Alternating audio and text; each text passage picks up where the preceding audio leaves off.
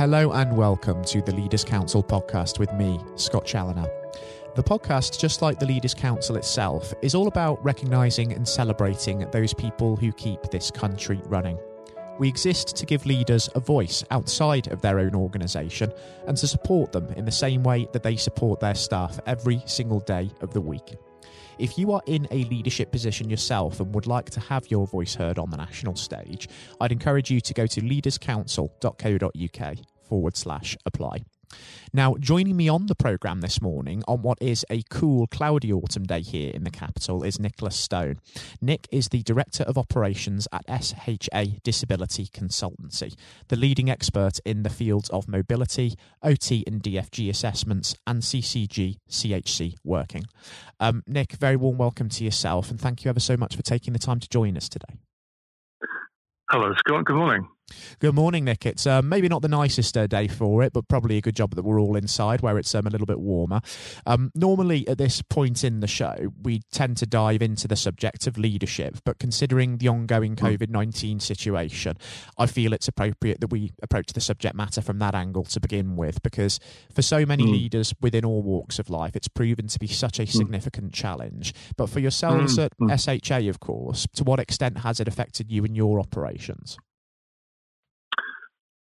Well, I mean, overnight, contracts, quite large contracts were suspended. People, I think, were in shock generally throughout the country. So we had to regroup really and consider how best we could weather the storm and how then we could find a way through the immediate impact on our cash flow and keeping people in work, because those were the two main areas that we were impacted on literally overnight. So we have a small management group, and normally we meet probably once a month. I mean, more informally, team leaders meet on a more regular basis. But I meet with my management team once a month. So we were meeting every day pretty much for the first couple of weeks, just trying to work out a strategy to find a way through it. And I think for me, what I learned early on was that the impact was a human one, very much a human one, as well as on my business. So, you know, it was very important for me to acknowledge that impact on myself, because it was very stressful, but also on the people involved in my business, the other staff. So everyone has their own life, their own circumstance, childcare, looking after parents or caring for people, needing to pay the mortgage. Every individual has a different circumstance. So, you know, I got to know everyone much more than perhaps I would have done before. And we know each other quite well, but we have new people coming in all the time. So I think it was really important to make that acknowledgement. So one of the reasons to meet very frequently early on was so that we could support one another on a human level. So we'd always say, "How are you today?" You know, and acknowledge that people might have felt depressed or down, or whatever, you know, and just have time to talk that through a bit before we went on to the operational stuff, which obviously was also important. And one of the things I did was I thought, well, it's important to reach out to our clients, our portfolio, and ask them if we could support them in any way. So it was a mutual kind of like, if you like, a virtual one, obviously. But where we had contracts suspended, we were saying, is there any way we can do this differently? Really early on, we were saying, you know, can we do things virtually? Can we help you by offering our staff, perhaps with a higher level or a different skill set, to work with you so you can target the people that you need to be assessed as a more of a priority. And there's a whole PPE issue, getting COVID protocol published for us and working with clients to find out what they were doing. People were swimming in a sea of unknown.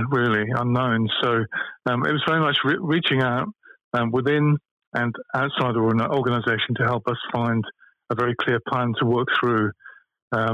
we were lucky in the respect that we had built up a fairly substantial reserve. I'm quite a prudent person. I can blame that on my mother. I've never borrowed any money in my life, so we had built up a reserve. So we used that to subsidise our own sort of furlough. We put one or two senior staff whose contracts had been suspended on project work. So these are things that had been on a back burner for quite a while, like reviewing our own internal staff manual, for example, and looking at training and marketing databases, updating those contacts. So I took a salary cut, and I used that money to fund a couple of other projects. I stopped my company pension payments. Just restarted them, you'd be pleased to know, because we've actually done quite well. But we also met with our auditor and company accountant much, much more frequently. So normally we have monthly management accounts, but we met with our accountant, first of all, every couple of weeks, and then we just now put it back now to a couple of months again, to ride out the storm. So I don't know if that answers your question. Immediately it was a crisis for us, as it was for many. But I think it's really important to stress the human aspect of all of this, people's lives. So people in my business are people first, and it's the people that make the business and make the business work. And it's really, we're like a family. We're not a global international company. We're relatively small in that scale, but we are successful. And actually, we've ridden the storm, and we're bringing in new business now. Actually, mainly through this virtual approach, trying to encourage people. Actually, there are some advantages from COVID, because you no longer have, if you do virtual assessments, where these are possible. They're not always possible, but where these are possible, and you've minimised the risk, you can save on costs for premises, for example, and travel. And we've found also some of our mobility clinics where we assess for things like blue badges, freedom passes, disabled parking bays, that sort of thing, that there's a higher uptake, there's less no-shows, because people don't have to think about it. Most of us have been at home much more than we've been out. So it's had a positive effect as well on business. So initially it dipped in terms of contracts being completely suspended. People were saying, oh God, we can't go out. I had staff who wanted and needed to work. I had staff who didn't feel comfortable about travelling on public transport, for example, to work, because they may have had a vulnerable partner or family member. And then we had staff who wanted to work but had childcare issues, and they couldn't get childcare. So all of those things I had to take into account in order to regroup and then keep the relationship going. So after a few weeks, we managed to. I approached all the clients with an email saying the government has said, and we found a directive from government, which was very helpful actually. Do not set adrift your providers, your independent providers. So I made a personal email attached to that reference and asked for credit up front on account. And surprisingly, a significant number of our clients have paid us up front on account, which really helped in terms of, the worry about cash flow. So not that we've needed to use it actually at the end of the day.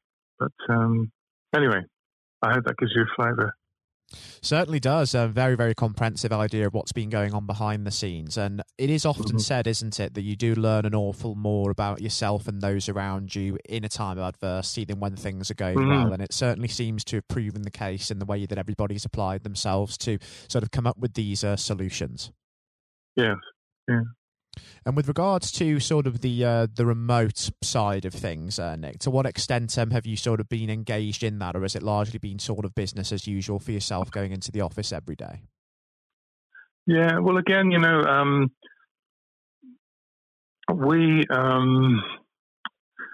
we had been mostly seeing service users. Most of our clientele are local authority, social care services, and health care trusts. And we go in as experts to assess people's needs based on some kind of disability to access a range of services. So that could be, for example, patient transport services. So we've been working with a very big London trust for about 2 years, looking at whether people need transport to and from, for example, outpatient dialysis and things like that. Quite controversial, a bit scary to start with, but it worked very well after a pilot. But because of COVID, that trust took the very correct and sensible decision to just waive assessment because of the risk to potentially vulnerable people on public transport. So that's still suspended, that big contract. But we did then manage to work up adapting our existing assessment tools that we use in mobility clinics, which are normally face-to-face. People come in, they have a slot, a therapist, an OT or a physiotherapist will physically see them walk and ask them a number of questions and score them on a matrix. And we have like a threshold, pass-fail, which we agree with the client in advance. We adapted the tool that we use, and we now run those successfully with most of our existing mobility service clients, and it runs very well. In fact, we've expanded some clinics with some clients, so that's gone very well. We're also looking at doing things like personalised parking bays, so we've just started 2 new projects with existing clients, but it's new work, looking at disabled parking bays and doing that all virtually, using Google Maps as well to look at sites rather than physically go on site. But of course, there still will be people that do need to be seen face to face, or service users who may not have access to the internet, or they can't communicate effectively by phone or video call. So we still do run face to face assessment services. So we have always throughout the pandemic still done face to face with infection control, risk assessment, and PPE as well. So it's just that they've gradually built back up again. They're not to what they were before, but we found there are actually cost savings and benefits all around in terms of quality, target hit rates for clients and service users by doing things virtually. So it's made everyone think, well, hang on, is this the best way of delivery? And actually, we've found out that quite often a virtual way is more effective, or just as effective and more cost effective. So, yeah. I think you're very right in saying that some of the solutions that have come about during the lockdown period and beyond could well become a permanent fixture in the way that we do business in this country, because it has certainly benefits for not just safety but also the work-life balance, also sustainability as well as a very big argument. So with all of that actually in mind, Nick, from your point of view, can you ever see us actually reverting back to the conventional workplace office environment in vogue even when COVID is no longer an issue, or do you think that this is the future now that we're in? I think that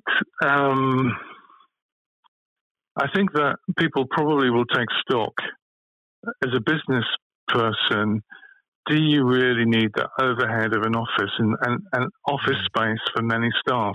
I mean, we have always operated pretty virtually anyway. I think we came into the pandemic very well prepared in a strange way, because most of our staff work remotely anyway. We have an office hub in Chelmsford, so they coordinate databases and they have an answer phone, so we can meet there if we want. But, we use the IOD, the Institute of Directors, for meetings, or we go to clients on site. So we've never really had the need for a prestigious building. We've always gone ahead with like an intranet early on. So we communicate electronically primarily. We obviated the need for those sorts of physical spaces quite a long time ago. And I think that people are, hot desking became the topic, didn't it, a few years ago. But I think in a way this shows that, with technology being cheaper and more available, and you can link it up securely to transfer data securely, that's very important.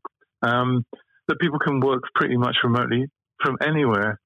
And where we have to actually physically go to site to see or assess a person or have a meeting, that's fine, but it's certainly not all the time.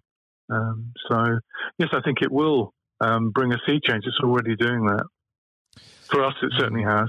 It's made us very much more tightly control those sorts of overhead costs to our own benefit. It is something which business leaders are certainly going to be looking at and weighing up over the next few months, of course. Do they really need that pin in the map as such, and can they jettison their physical premises and keep things remotely just to keep costs down and sort of keep more sustainable, I suppose? So it will be interesting, certainly, to gauge what exactly does come of that over the next few months. What I would say, Scott, is that there is a really, really important thing here that sometimes is missed, and that's the social aspect to work. So and routine.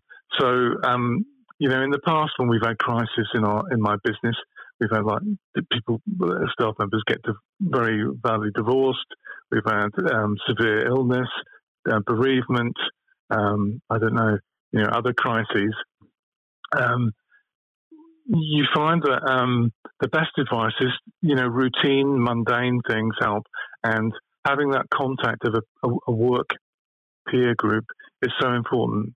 And however you maintain it, that should be not lost. You need to have a space, even if it's a virtual space, and we certainly do that, as mentioned before, particularly in times of crisis where people can come together, they feel safe, and they can talk, or even gossip and laugh. It's very important. And I think that's really is important. It shouldn't be missed. We're not robots. There is a need for human contact, and even if you can do that just virtually, it's a real key part of any successful business. We do seem to have really taken that for granted pre-pandemic, don't we? The human social contact. And now that we've sort of had to contend with the social isolation element of lockdown, we do realise just how important that is. And that is a major consideration when it comes to the remote working side of things. Can you replicate that contact effectively remotely all of the time? Sometimes it does work. Maybe sometimes it isn't quite as effective. So that is certainly something very important to weigh up. We talked about it a little bit already, just because you mentioned, of course, recognising the business on a human level before sort of thinking about how you tackle the pandemic. But on the whole, Nick, just how important do you think that mental health is in leadership as a whole? Oh, it's really critical. I mean, you really have to know yourself. You have to acknowledge you might be having a down day, you might be having a very good day.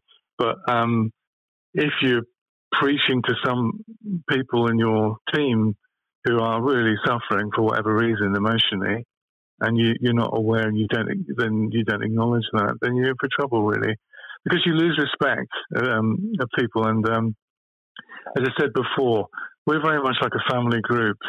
We know each other quite well. There is a line, obviously, between the private and the public professional personas, but I think we all everyone's got strengths and weaknesses. Everyone's circumstances are different, say family situations, financial, etc. So it's really important to give time and the space for people to just sit or just listen. There's not always an easy answer or any answer, but it's really to acknowledge, as you say, people's mental health status is really key. You can't brush it aside. But, quite often, you will, what I find is you can, it's important to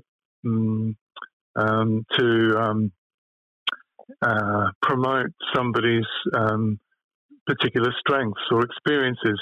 So you can help as an employer by doing that, by perhaps giving them something to do in their own time, take off some pressure, or giving somebody something more routine to do, just to keep everything ticking over and not be too taxing. I don't know if that's really answered your question, but very comprehensive response, I have to say, because it is important. It's very important in leadership to safeguard not just, of course, the mental health of those around you, but also your own as well, for sure. Because I think even in the everyday world where you're sort of sucked into the hectic world of running a business or running an organisation, let alone during a crisis such as COVID, it can be easy to sort of forget to look after yourself sometimes as well. And that's something that is very, very important, just to take a step back when you need to, and not necessarily switch off, but just take some time out. Absolutely, yeah. No, I mean, I'm very, very strict about that with myself and with staff as well. Yeah, it's very important. As I say, we're not robots; we're human beings. It's exactly right. And we're not robots at all. We are human beings, and we're not infallible either. So a big part of that as well is that when mistakes inevitably come along, which is something that is likely to happen during a crisis, then it's also about just being willing to learn from them rather than having sort of a blame culture in place, be that self-blame or blaming somebody else. Yeah, I mean, that was part of humanity. We are fallible. Sometimes we like to think we're not, but we are fallible, me included. So, yeah, we all can we all should be able to hold up our hand and not be ashamed. Occasionally mistakes happen, but that's the part of the human condition. So I don't, sometimes you get a bit annoyed with oneself or other people, but then that's how it is. Usually I try and look at it actually from a sort of Buddhist perspective, to be honest. Bringing Buddhism into business. There you go. There's absolutely nothing being wrong mindful. with that. It's being mindful, change is the only certainty. So if you take it from that stance, I don't think you can go far wrong. And yes, and just thinking now about the next 12 months, Nick, just because I'm conscious that we're beginning to run short of time. We know that in terms of planning for the future, we can't really look too far ahead because the years and the months have now been reduced to days and weeks that we can plan for, just because of the nature of changing guidelines and changing circumstances. But if we could sort of pretend we have a crystal ball for a moment and maybe look 12 months ahead, what is it that you're really hoping to achieve at SHA over the next year, and where do you really want yourselves to be this time in 12 months with everything that is going on? Well, this year is our 25th anniversary as a business. So we were planning all sorts of face-to-face celebration and, going to conferences, have exhibition stands, but of course none of that's possible. So what we've tried to do is go ahead with a virtual away day, which is coming up on the 7th of November, and everyone will get a goodie bag. So, that's a way of bringing people together. I hope that we will be able to build on some of these virtual methodologies to bring in new business. And actually, we've already started to do that. As I say, 2 new contracts have come in. I think I'm actually quite excited by the potential opportunities of working differently. We're also having a recruitment day coming up virtually. And if you look at something like a recruitment day, where physically people used to come in and used to wait and used to see them and you talk about them, make notes. Now, you can do it on Zoom or Google Meets, and it's much more easy to manage and cheaper. So I think that in a year's time, hopefully we can meet up more. Hopefully we will have more stability, because the one fear is, I suppose, is the pandemic. We're, in my opinion, probably about a third of the way only through this, and it's variable across different regions. So you kind of think, well, it's going to impact differently on different clients and different contracts, income streams for my business and all businesses, really, depending on what happens in different geographic locations with lockdown or restrictions. So with the vaccine as well, hopefully that will make it easier and less of a fear for vulnerable people, because most of our service users are in that category. They've been people that may have been shielding. Hopefully a vaccine will give us some hope to be able to look at taking away some of the fear that people still feel about, being seen or visiting. It's going to be I don't know what else to say, really. I think I understand, Nick. I think you have to take it step by step. We're by no means over this, and it's not early. It's still very early days. So we when we meet, we look at it as being, things could be suspended again.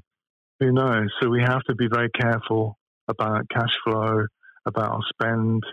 But I think we are now looking to much more brighter days ahead, and they will come, because we know the certainty is change, and it's not always negative change. And we, as I said, I've tried to highlight, we found quite a few positives out of all this, really. And it's bound us together as a team, as a management team and as a group, very, very much more than it probably we would have been bound together before. It has really brought a sense of unity during this time, hasn't it? A recognition that everybody's in the same boat, everybody's had to pull together, and the way that it's galvanised business in particular and industry as a whole, that is very, very positive, and it is something that I hope we can certainly sort of keep hold of, that spirit, as we go forward into the future. And what is going to be an uncertain time, but it doesn't mean, as like you said there, that all the change that's going to come is going to be negative. We are just about out of time on the programme today, Nick, but I've got to say it's been a real pleasure welcoming you on this morning, and it's a shame we don't have more time, because I'm sure we could discuss this issue long into the afternoon, but you're very right. Yeah. I do think we should be looking at the future with a very positive sort of mindset, because that positivity is very much infectious, and we could all use a dose of that just to increase the morale during this time. And I actually think just as we start to get a better idea over the next few months as to the way things are panning out, that it would be great to welcome you back onto the show just to see exactly what has changed. Yeah, pleasure. I'd be very welcome. Very much welcome that. That'd be great. Yeah, absolutely. Thank you for having me on. I've enjoyed it. Yeah, it's good. I hope people get some inspiration and solidarity from listening. I certainly hope so as well. It's very much what we're all about, getting the many voices of British industry out into the national sphere so that we can all indeed learn from each other, and also just seek some reassurance during this time as well. I've got very much welcome if people want to get in touch through the website as well, if they want to share thoughts, ideas, or find out how we've been managing. They're very welcome to contact me or us through the website. Very much welcome that. Absolutely, and I would certainly most encourage that as well. And also, Nick, just before we do wrap things up now, please do take care and stay safe with all that is still going on in the world, and that goes for everybody involved with SHA as well. And that I'd extend. Thank you, Scott. And you too, and yourselves, yes. Yes, I'd extend that, of course, to all of the listeners that are tuning into this morning's programme as well. Please do continue to stay well and look after yourselves, and do be considerate of others, because that does make a key difference in saving lives during this time. For me, it was a pleasure to welcome Nicholas Stone, Director of Operations at SHA Disability Consultancy, onto today's programme. Next up on the show today, we'll be joined by Matthew O'Neill for his exclusive interview with former Education Secretary and incumbent Leaders' Council Chairman, Lord Blunkett. That will be coming up next. Lord Blunkett, welcome. Thank you very much. It's very good to be with you. Well, of course, nothing is being said at the moment other than COVID-19, which we must touch on. What would your message be to small businesses who are trying to keep going? Well, I think the last ones standing will be the ones that thrive when we get back to some sort of normality. So it's have confidence and courage.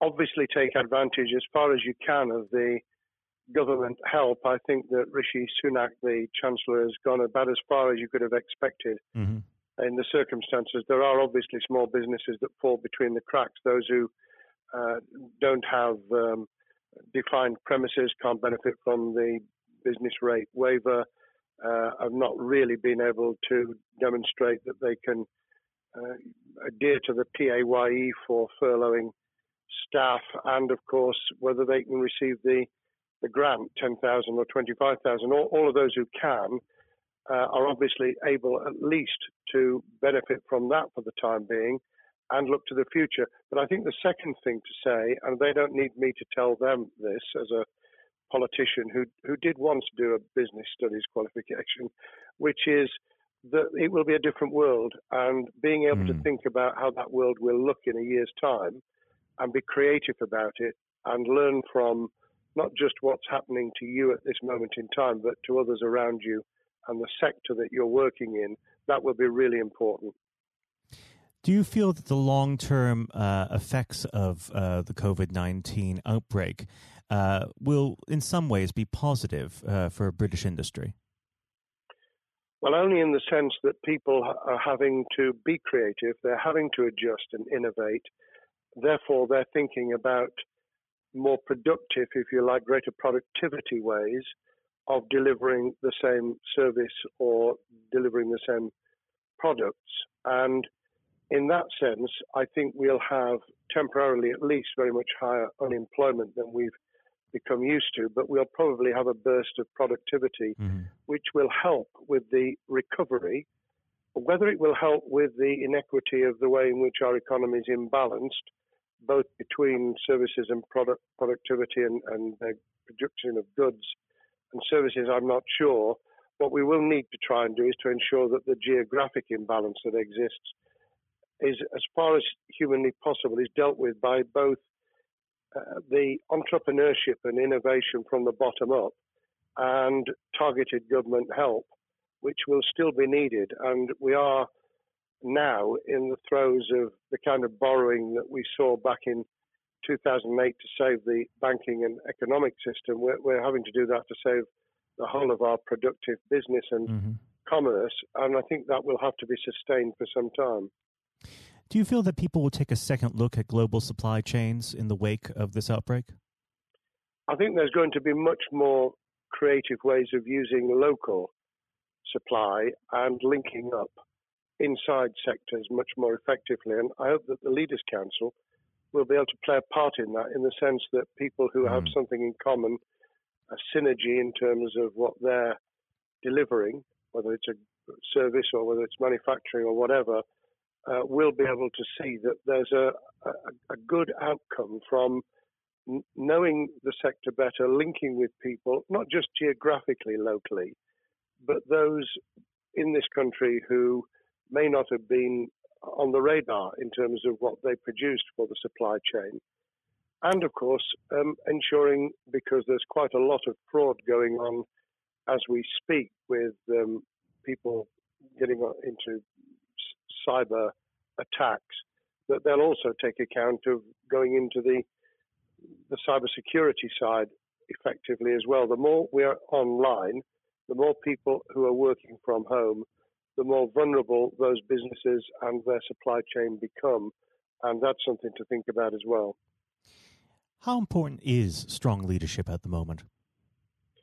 Well, I actually think that it's brought to the fore leadership in a whole range of areas, from obviously government itself, and there's been ups and downs with the Prime Minister's severe illness, but all the way through the public and private sector, people have, to use the jargon, stepped up, and they've shown local, regional, national level the kind of leadership that Britain historically was very good at.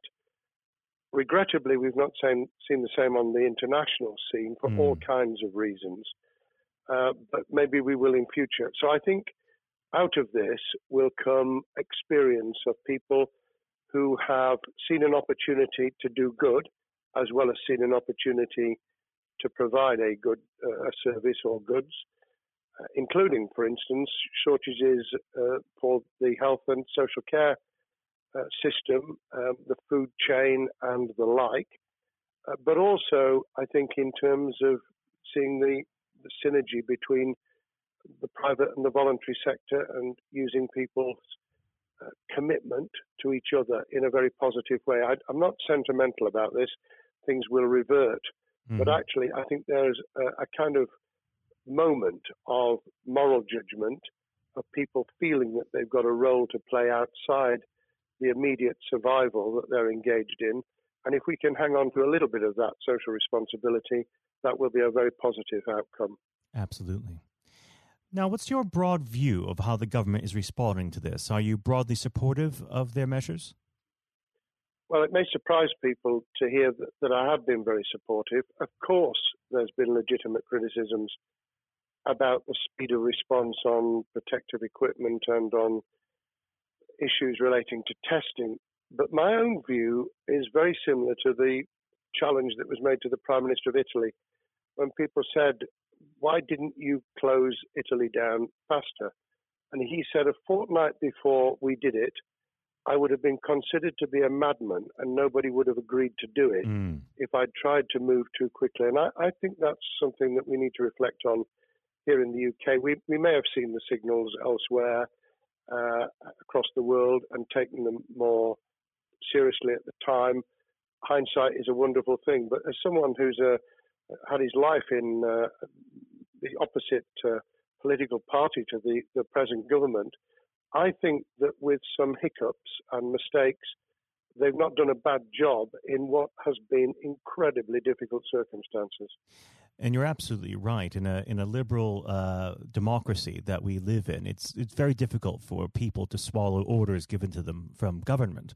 Well, the UK and the US, and to some extent the Scandinavian countries, have a very different history and therefore interest in maintaining the freedom to decide and the persuasion and consent that's required. Those countries that have experienced one way or another totalitarianism over the last century have a slightly different way of coming at this. I don't want to exaggerate it, but I think that that's why getting the balance right of getting people to go along with what you want them to do in their interests as well as the nation as a whole is a sensible, proportional balance. And I think we now need to adjust to the coming out of the crisis gradually, readjusting to recovery in the same way. Now, something you've mentioned recently on this balance is the police overreach in the enforcement of the COVID-19 structures that have been put in place. What have they done right, and where have they gone too far? Well, I think that they were interpreting what was not necessarily as clear advice as it might have been for all kinds of reasons, because people were feeling their way. I think what's come out of it has been a demonstration by local police services in some parts of the country that they could get people to do what was needed without the heavy hand of drones overhead or people being told that they shouldn't be walking in the street, because this was all about self-isolation, not incarceration. It was about getting people not to pass the infection on to each other and therefore to provide distance rather than to make our lives a misery. Those police services that adopted that policing by consent and chivying people along did really well. Those who went over the top, I think, soon got a very substantial pushback. And one of the strengths of our democracy is that you could have that debate. People could say, I'm terribly sorry, we think the police force in our area has gone over the top. And that in itself is a constraint and a readjustment. That's another strength of living in a country where you can have opinions and express them without actually being thought to be a fool. Now, of course, the government has faced criticism that they were slow to react, and Boris Johnson wasn't present at the early COVID-19 COBRA meetings. Now, Number 10 has claimed that this is normal practice. The health secretary often chairs COBRA meetings related to health. Does this tally with your experience as a Secretary of State, or would you have expected the PM to be more hands-on during the initial stages? I think different prime ministers do have a very different style. And Boris's style, which I think will now be considerably adjusted, was very swashbuckling. In some senses, delegating is a good thing, as every leader of every business or public service knows. Those who try to pull too much into themselves end up with a massive bottleneck, great failure of trust, and the inability of people to show what they're worth and to demonstrate their capability. So I'd be very wary of jumping in and saying he was wrong to delegate the essential COBRA meetings. What I was surprised about was that he didn't chair the first couple, because my experience with Tony Blair for the 8 years I was in cabinet was that Tony was a great delegator, but he would get a grip to begin with, watch what the difficulties were, and then give people direction and confidence to be able to get on with it.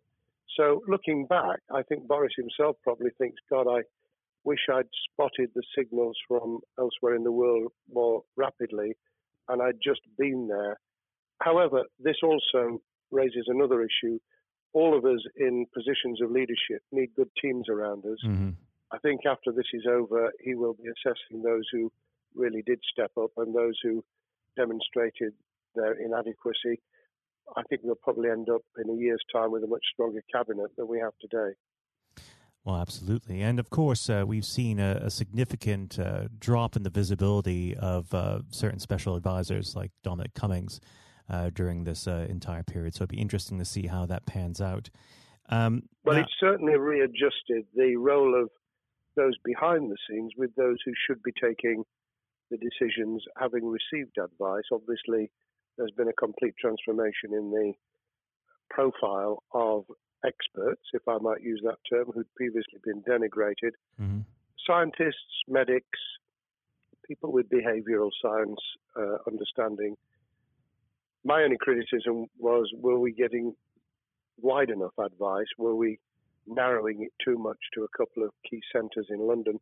But that's because I've always been adverse to everything being London-centric. I think there's great expertise, wisdom, experience out in the sticks, and we should use it. Rightly so. Now, was pandemic planning part of your time as a minister, particularly perhaps when you were Home Secretary?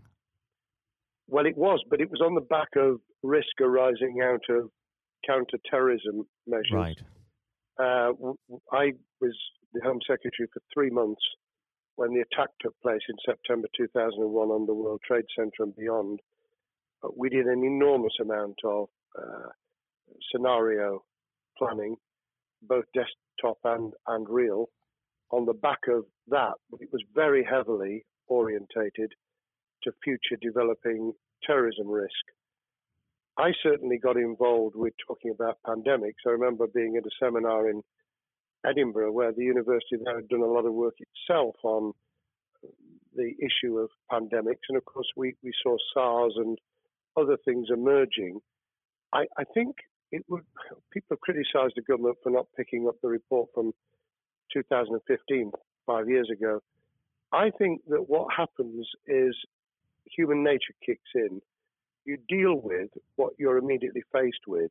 You can sponsor reports. And this is true of business planning, of course, as well, and scenario planning for what business continuity will look like, recovery plans for business, what will happen if there's a cyber attack, what happens if there's an energy shutdown. These kind of things you can look at, but you're immediately turning your eyes to what's in front of you. And had we picked up a bit more on the danger from Ebola and SARS and what have you in the past, then we might have said, what if something hits us in the developed nations that we don't have a vaccine for, that we can't immediately whisk up protective materials or equipment, or for that matter, medicines that help with recovery, all of which we now see are a danger. I think this will make an enormous difference to the planning for the years ahead.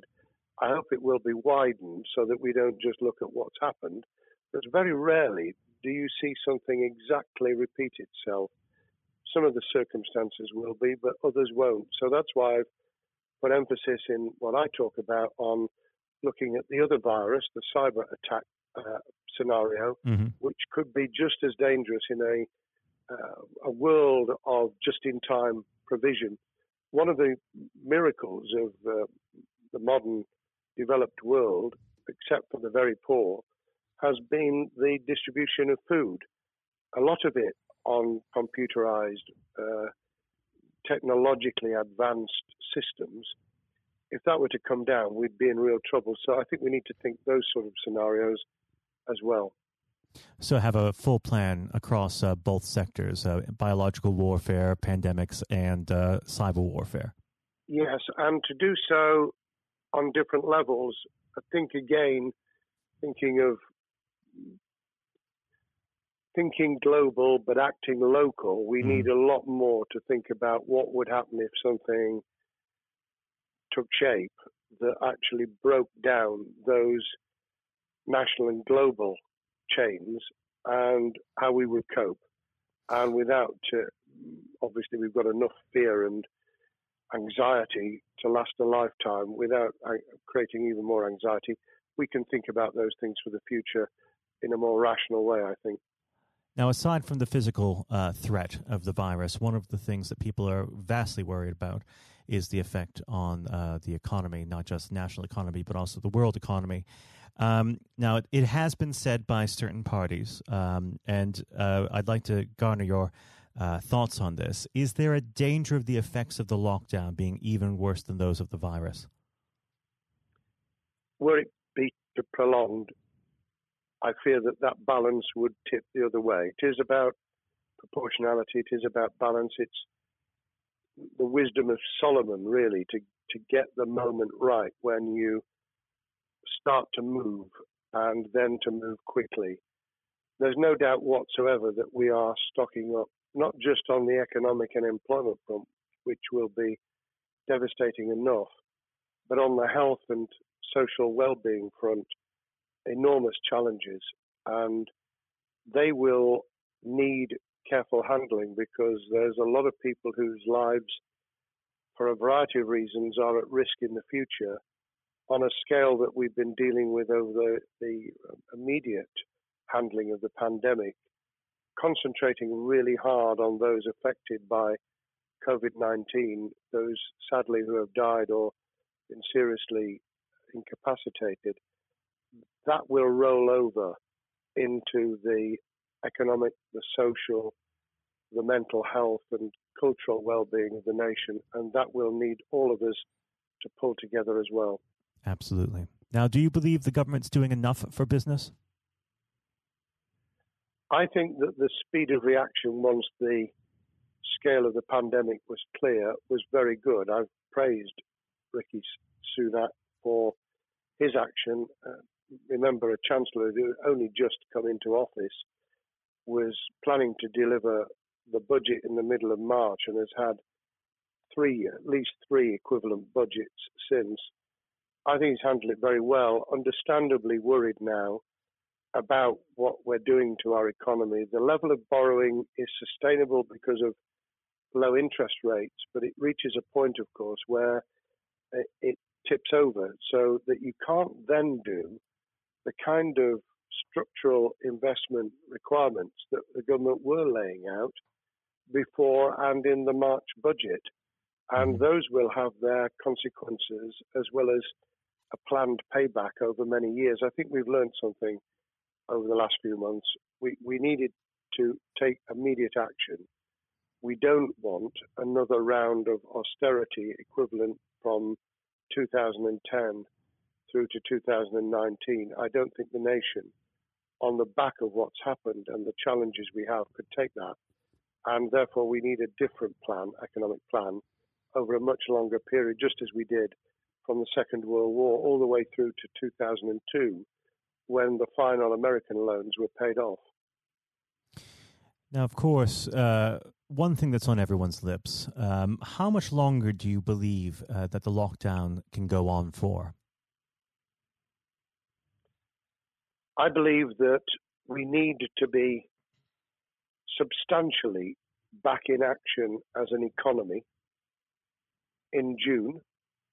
This obviously is led in terms of places where people would meet in large numbers, having to adjust to the fact that it will be longer for them.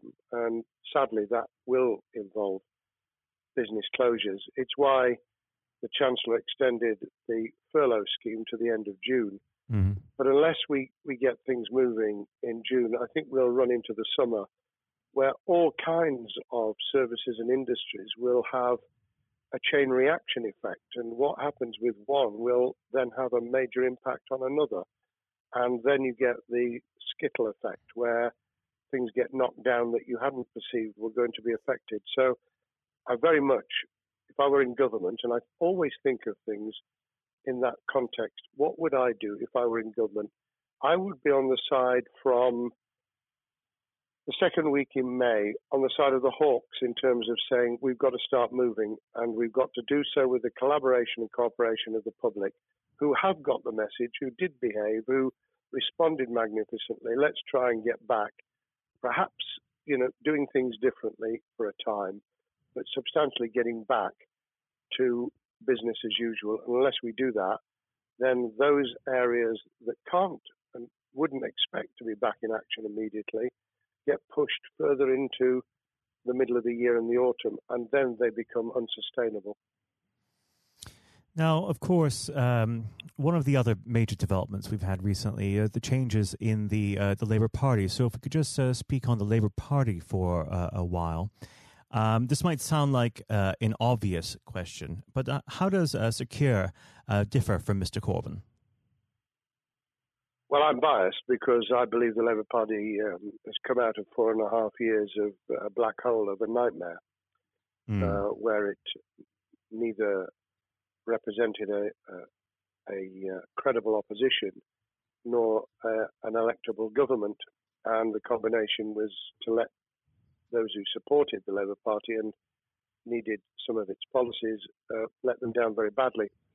Sir Keir Starmer both is a highly intelligent, professional lawyer who, as Director of Public Prosecutions, led the service well, had to take difficult decisions at a time of austerity, understands the world beyond Labour members, but has been able to do business with those who originally supported Jeremy Corbyn and was able to command support from them. His creation of a balanced shadow ministerial team has been very encouraging. I supported Lisa Nandy, who he's made shadow foreign secretary, because I thought she understood the north of England and the disaffected former Labour voters. But I believe that Sir Keir has taken on board those who have something really sensible to offer, and I believe he will be both a great leader of the opposition. More importantly, he will then present himself as a credible alternative Prime Minister, and all governments need an alternative government at their shoulder. It was true of us from 97, and it took the Conservatives some time to recover and to get to that position, but they did, and the Labour Party will, and that's crucial for our democracy. All of us need to understand and appreciate that a living, breathing, functioning democracy requires a credible, confident, and in many ways supportable opposition, as well as a government that we clearly want to do well, because none of us want, as we didn't with the COVID crisis, none of us want the government to fail. We want to see our economy recover. We want our social well-being to be taken into account. We want to overcome deep-seated inequality and poverty, and we want to do it with enterprise and entrepreneurship and business playing their role, and that is about leadership nationally, locally, in the private and the public sector, people with ideas, with confidence, with the ability to pull teams around them, above all, to have some idea of what it is they want to achieve and a very good idea as to how to achieve it. Now, of course, one of the biggest problems Secure is facing will be tackling the party's anti-Semitism problem. There has been a recent internal report that has been quite damning. What's your response to that report, and what does Secure need to do in response? Well, there are two reports. One which is being produced by the Equality and Human Rights Commission, which he will, and has already indicated, will implement in full. The second was a leaked report put together by the supporters of Jeremy Corbyn, 800 pages of private interchanges on social media which he has, Keir Starmer set up an investigation to identify who did it, who leaked it, what the content was, does it have any salience and lessons for us, and where necessary, action will be taken.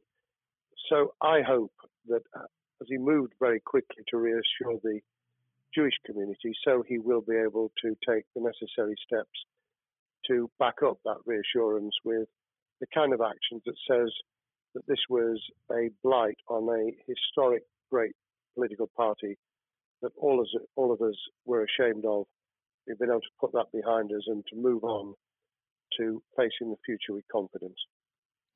What's the one key thing that Sir Keir needs to do to restore Labour as an election-winning party?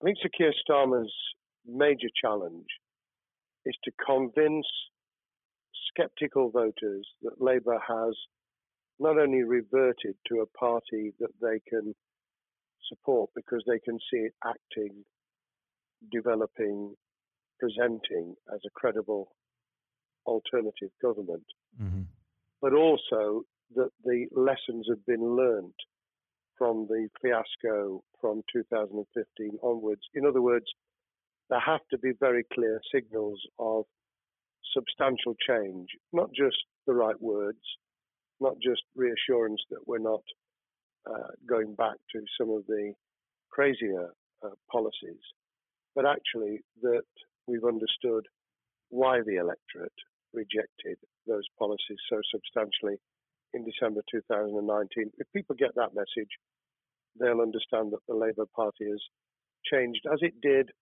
in the 1980s and early 90s, to become the electable government with the greatest majority in historic majority, even greater than 1945, which I was privileged to be able to take advantage of in 1997 when I joined the cabinet. Now, I know what your answer is going to be to this question, but indulge me. Do you think Sir Keir has what it takes to be PM?